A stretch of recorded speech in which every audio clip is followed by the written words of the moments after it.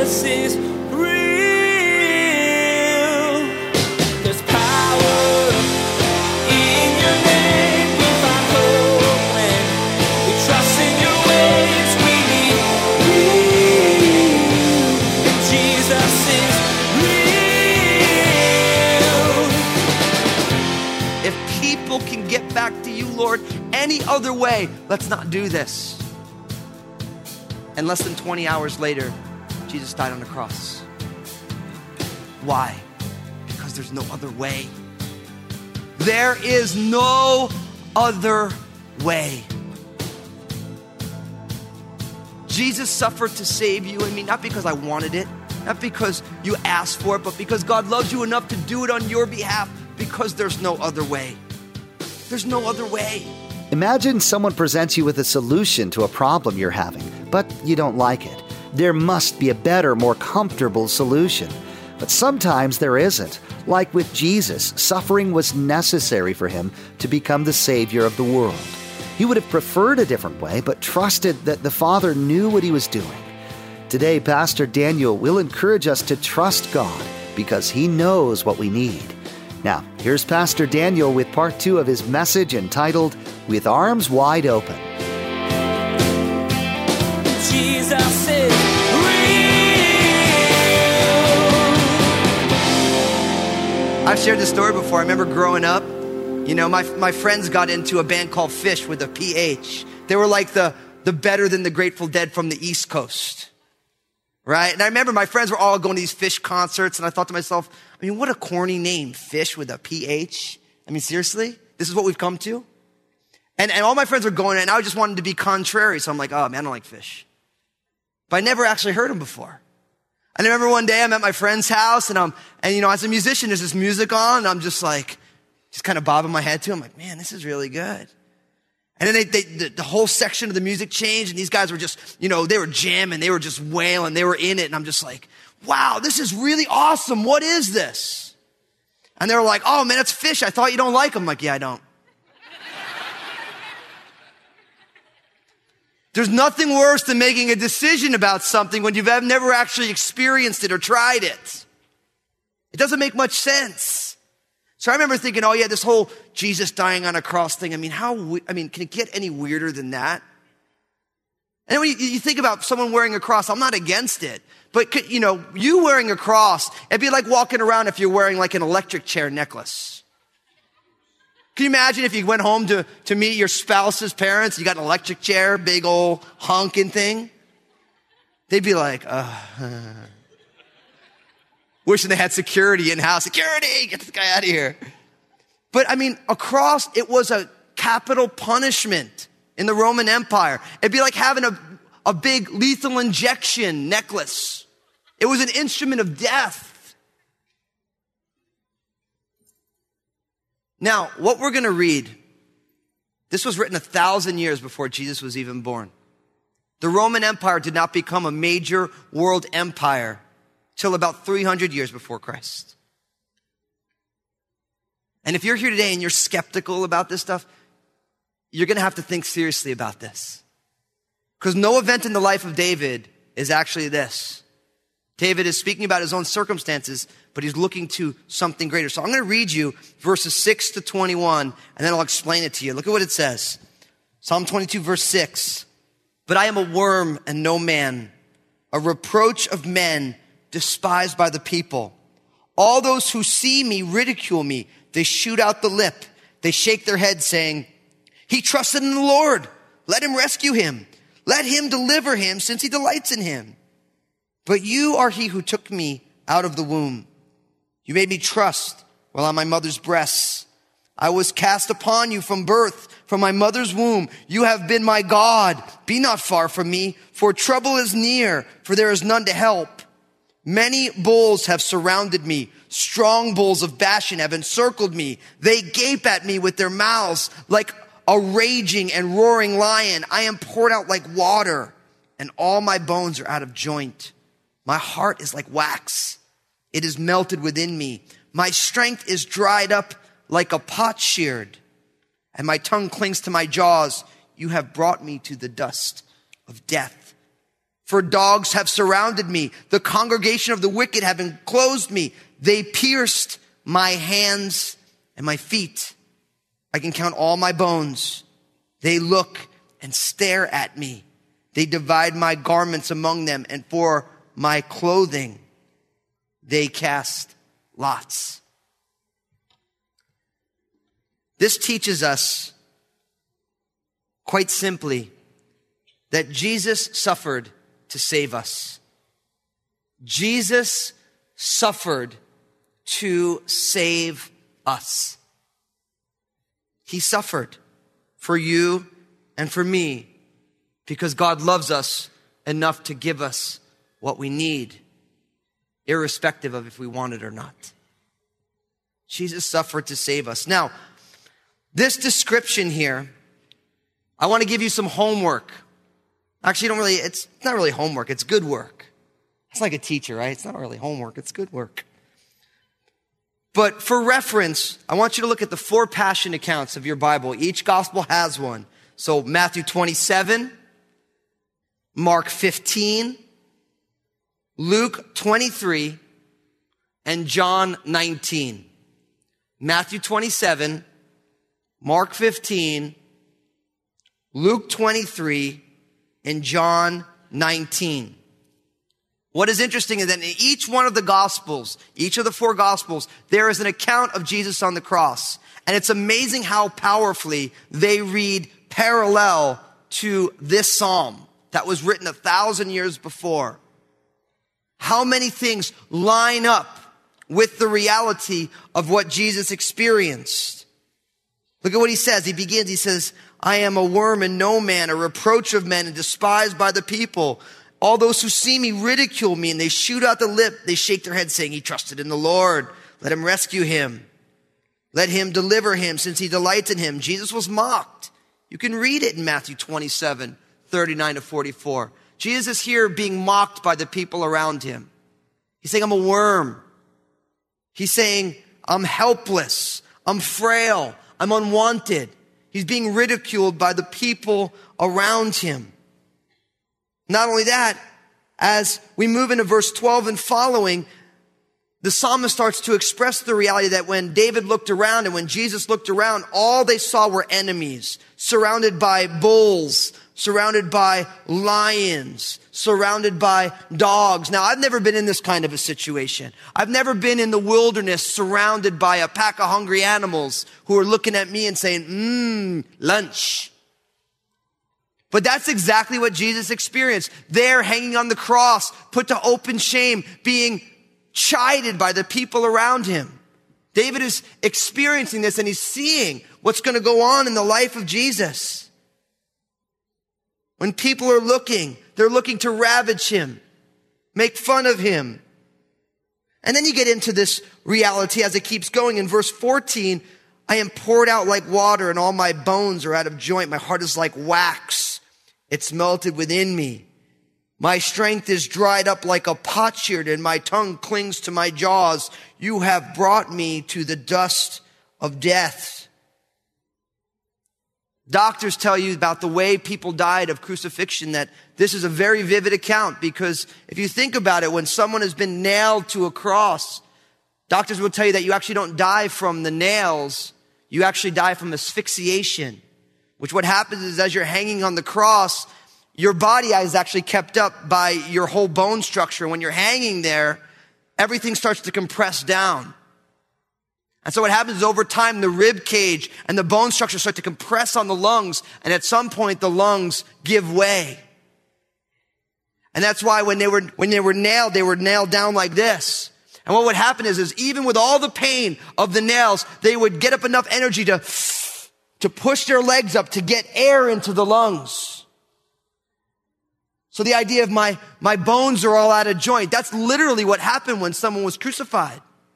That thirst, and Jesus cries out in the Gospels, I thirst, I'm dried up like a potsherd, being beaten, hung there in a hot desert sun. I was just in Tucson, Arizona, and it was hot. I felt like a raisin. I didn't realize how moist I've become. try and imagine Jesus having been beaten that night before, nailed to a cross, hanging out in the hot desert sun. That's exactly what this is describing here. It's exactly what he's describing. Notice it says here as well, I can count all of my bones, it says. In verse 17, they divide my garments among them, and for my clothing they cast lots. It's interesting that just like the Passover lamb, John carefully notes that they did not break Jesus' bones.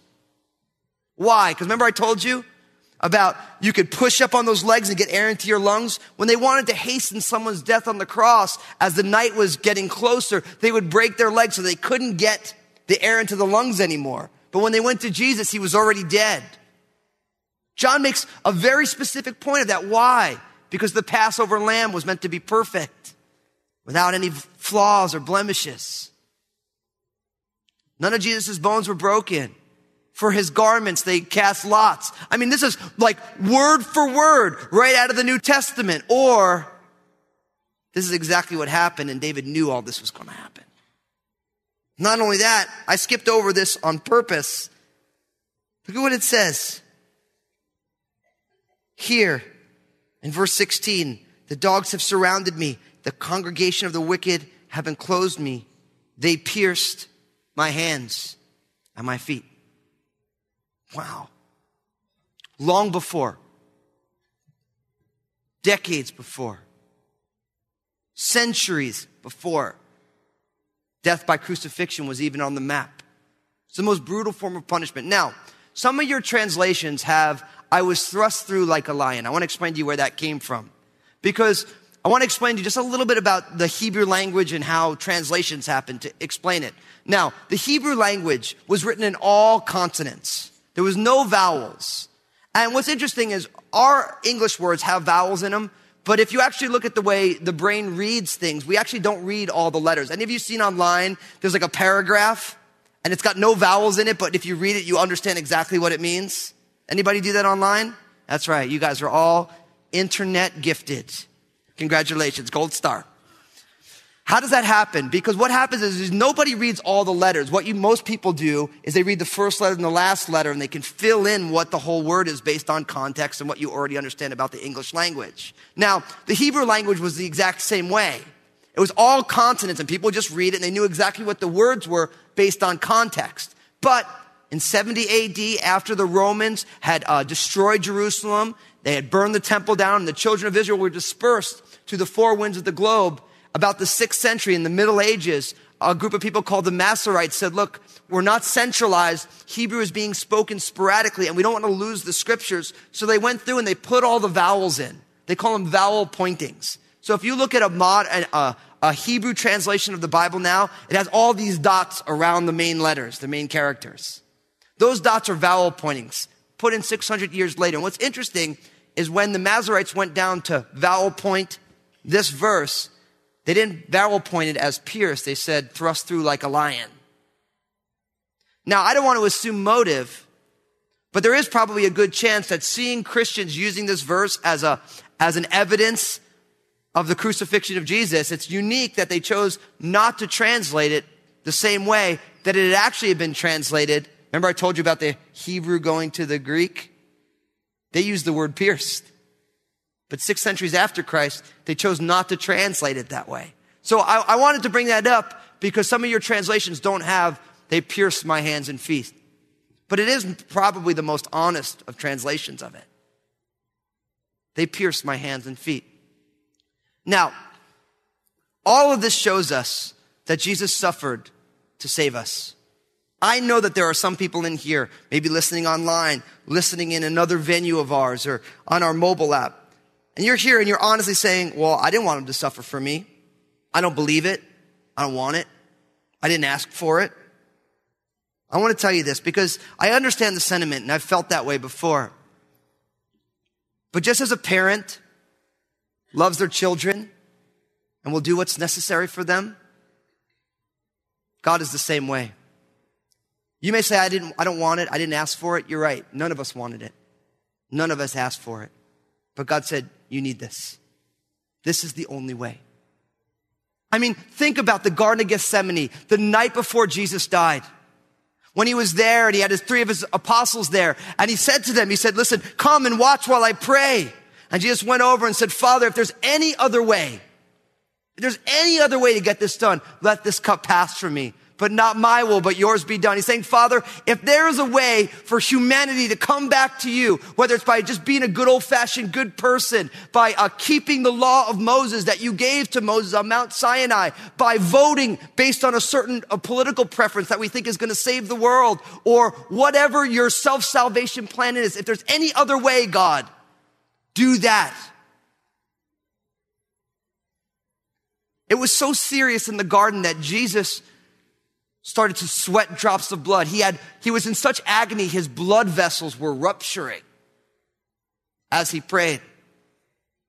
If there's any other way, if people can get back to you, Lord, any other way, let's not do this. And less than 20 hours later, Jesus died on the cross. Why? Because there's no other way. There is no other way. Jesus suffered to save you and me, not because I wanted it, not because you asked for it, but because God loves you enough to do it on your behalf, because there's no other way. There's no other way. This is the only way. That's why Jesus could say things like, I am the way, the truth, and the life. No one can come to the Father but by me. That is the most audacious and bold statement that's ever been uttered by somebody. And either Jesus is nuts or he's right. So you have to ask yourself this question. Will your self-salvation plan, whatever it is, will it actually get you to where you're trying to go to? Will it get you there? Because everybody has a self-salvation plan. Everybody does. Everybody has, if I do X, Y, and Z, I'm going to be okay. I'm here to tell you that if your self-salvation plan does not include the finished work of Jesus Christ, then it's not going to get you where you really want to go. It's not going to get you there. And you know that that's true because you've tried. I have people all the time who say, Daniel, you believe in God and you trust in him. Well, I trust in the universe. I always say, man, trust in the universe? Have you watched Animal Planet lately? Don't trust in the universe. Darwin wasn't wrong when he said the survival of the fittest. I mean, you watch it, there's a caribou, and then there's like a grizzly bear. Or there's a caribou and there's a guy with a shotgun. That caribou, he could trust in the universe, he's going to be dinner. That's trusting in the universe is trusting in a losing battle. Everything about nature shows us that trusting in the universe makes no sense. But trusting in a God who loves you enough to pay everything to bring you back, now that makes sense. It makes sense.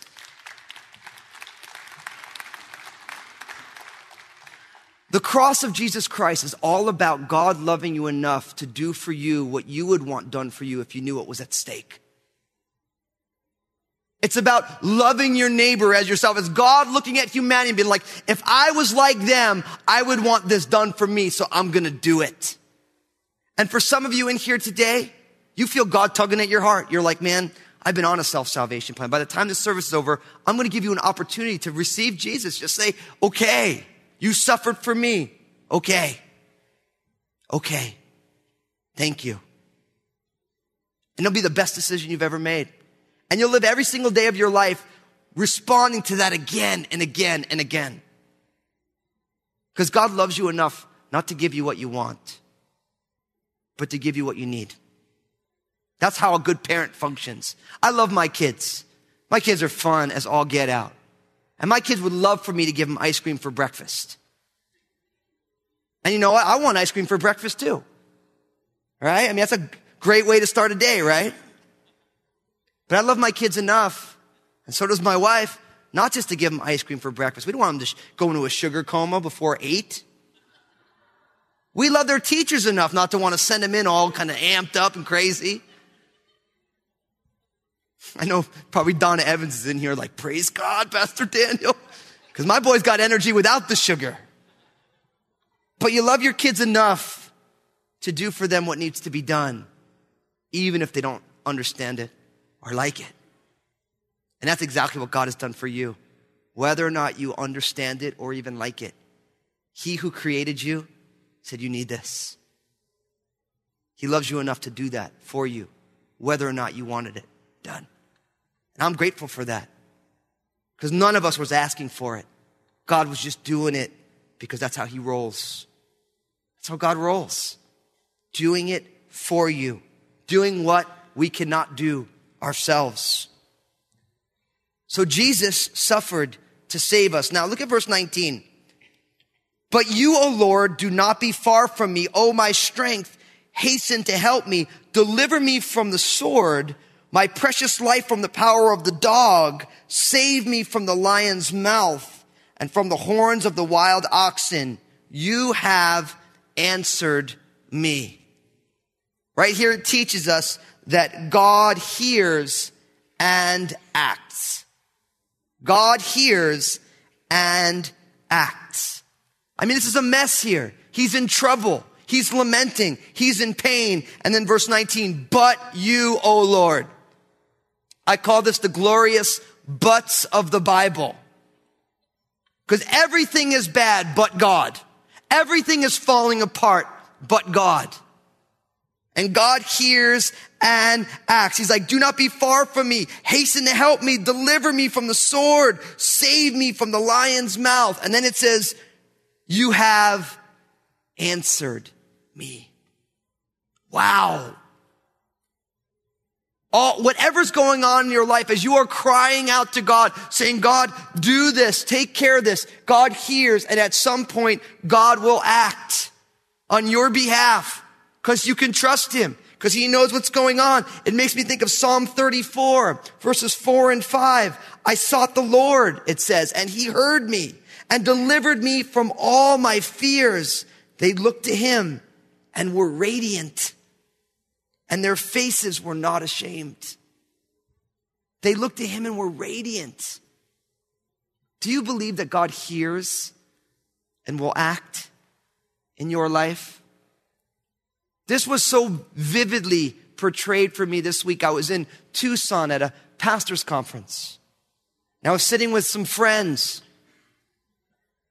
some of these pastors, and one of these pastors, a man named Levi Lusko, is a pastor up in Montana. God's using him, 31 years old, in a wild way, phenomenal way. His 6-year-old daughter, Lenya, had an asthma attack and she died out of nowhere. And I'm asking him, I'm like, Levi, how are you doing? I'll tell you what he said in a second, because he's on one side of me and the other side of me is Pastor Robert Farrow of Calvary Tucson. Pastor Robert's wife, Lisa, had a horrible diagnosis of cancer, and she died within 2 months. She was 49 years old. Jesus is real. If there were any other way to save people than dying on the cross, Jesus would have taken it. He even asked His Father for an alternative. But as we heard today, there was no other way. And even though we didn't ask for it, God's love determined to save us. It's our joy to bring you Jesus is Real Radio each day here on this station. We want to give you the opportunity to partner with us here at Jesus is Real Radio, so we can bring the ministry to as many people as possible. Simply log on to JesusIsRealRadio.com and select Partner from the main menu. There you can help spread God's Word by becoming a monthly supporter or by giving a one-time gift. For most of us, our smartphone is an extension of our body. They are constantly ringing and dinging, telling us what to do and where to go next. We want to encourage you to subscribe to the Jesus is Real podcast. Each week, the programs right here on the radio are available in podcast format. So if you miss one of the broadcasts, you can always catch up by subscribing to the Jesus is Real podcast. Log on to JesusIsRealRadio.com. Make sure to tune in again as Pastor Daniel will share how when tragedy strikes, God shows up in the most profound ways. We'll hear about some horrific situations and how people turn to God instead of away from Him. There's more to come from Pastor Daniel's series entitled The Top 10. Please glance at the clock right now and make plans to join us again for another edition of Jesus is Real Radio.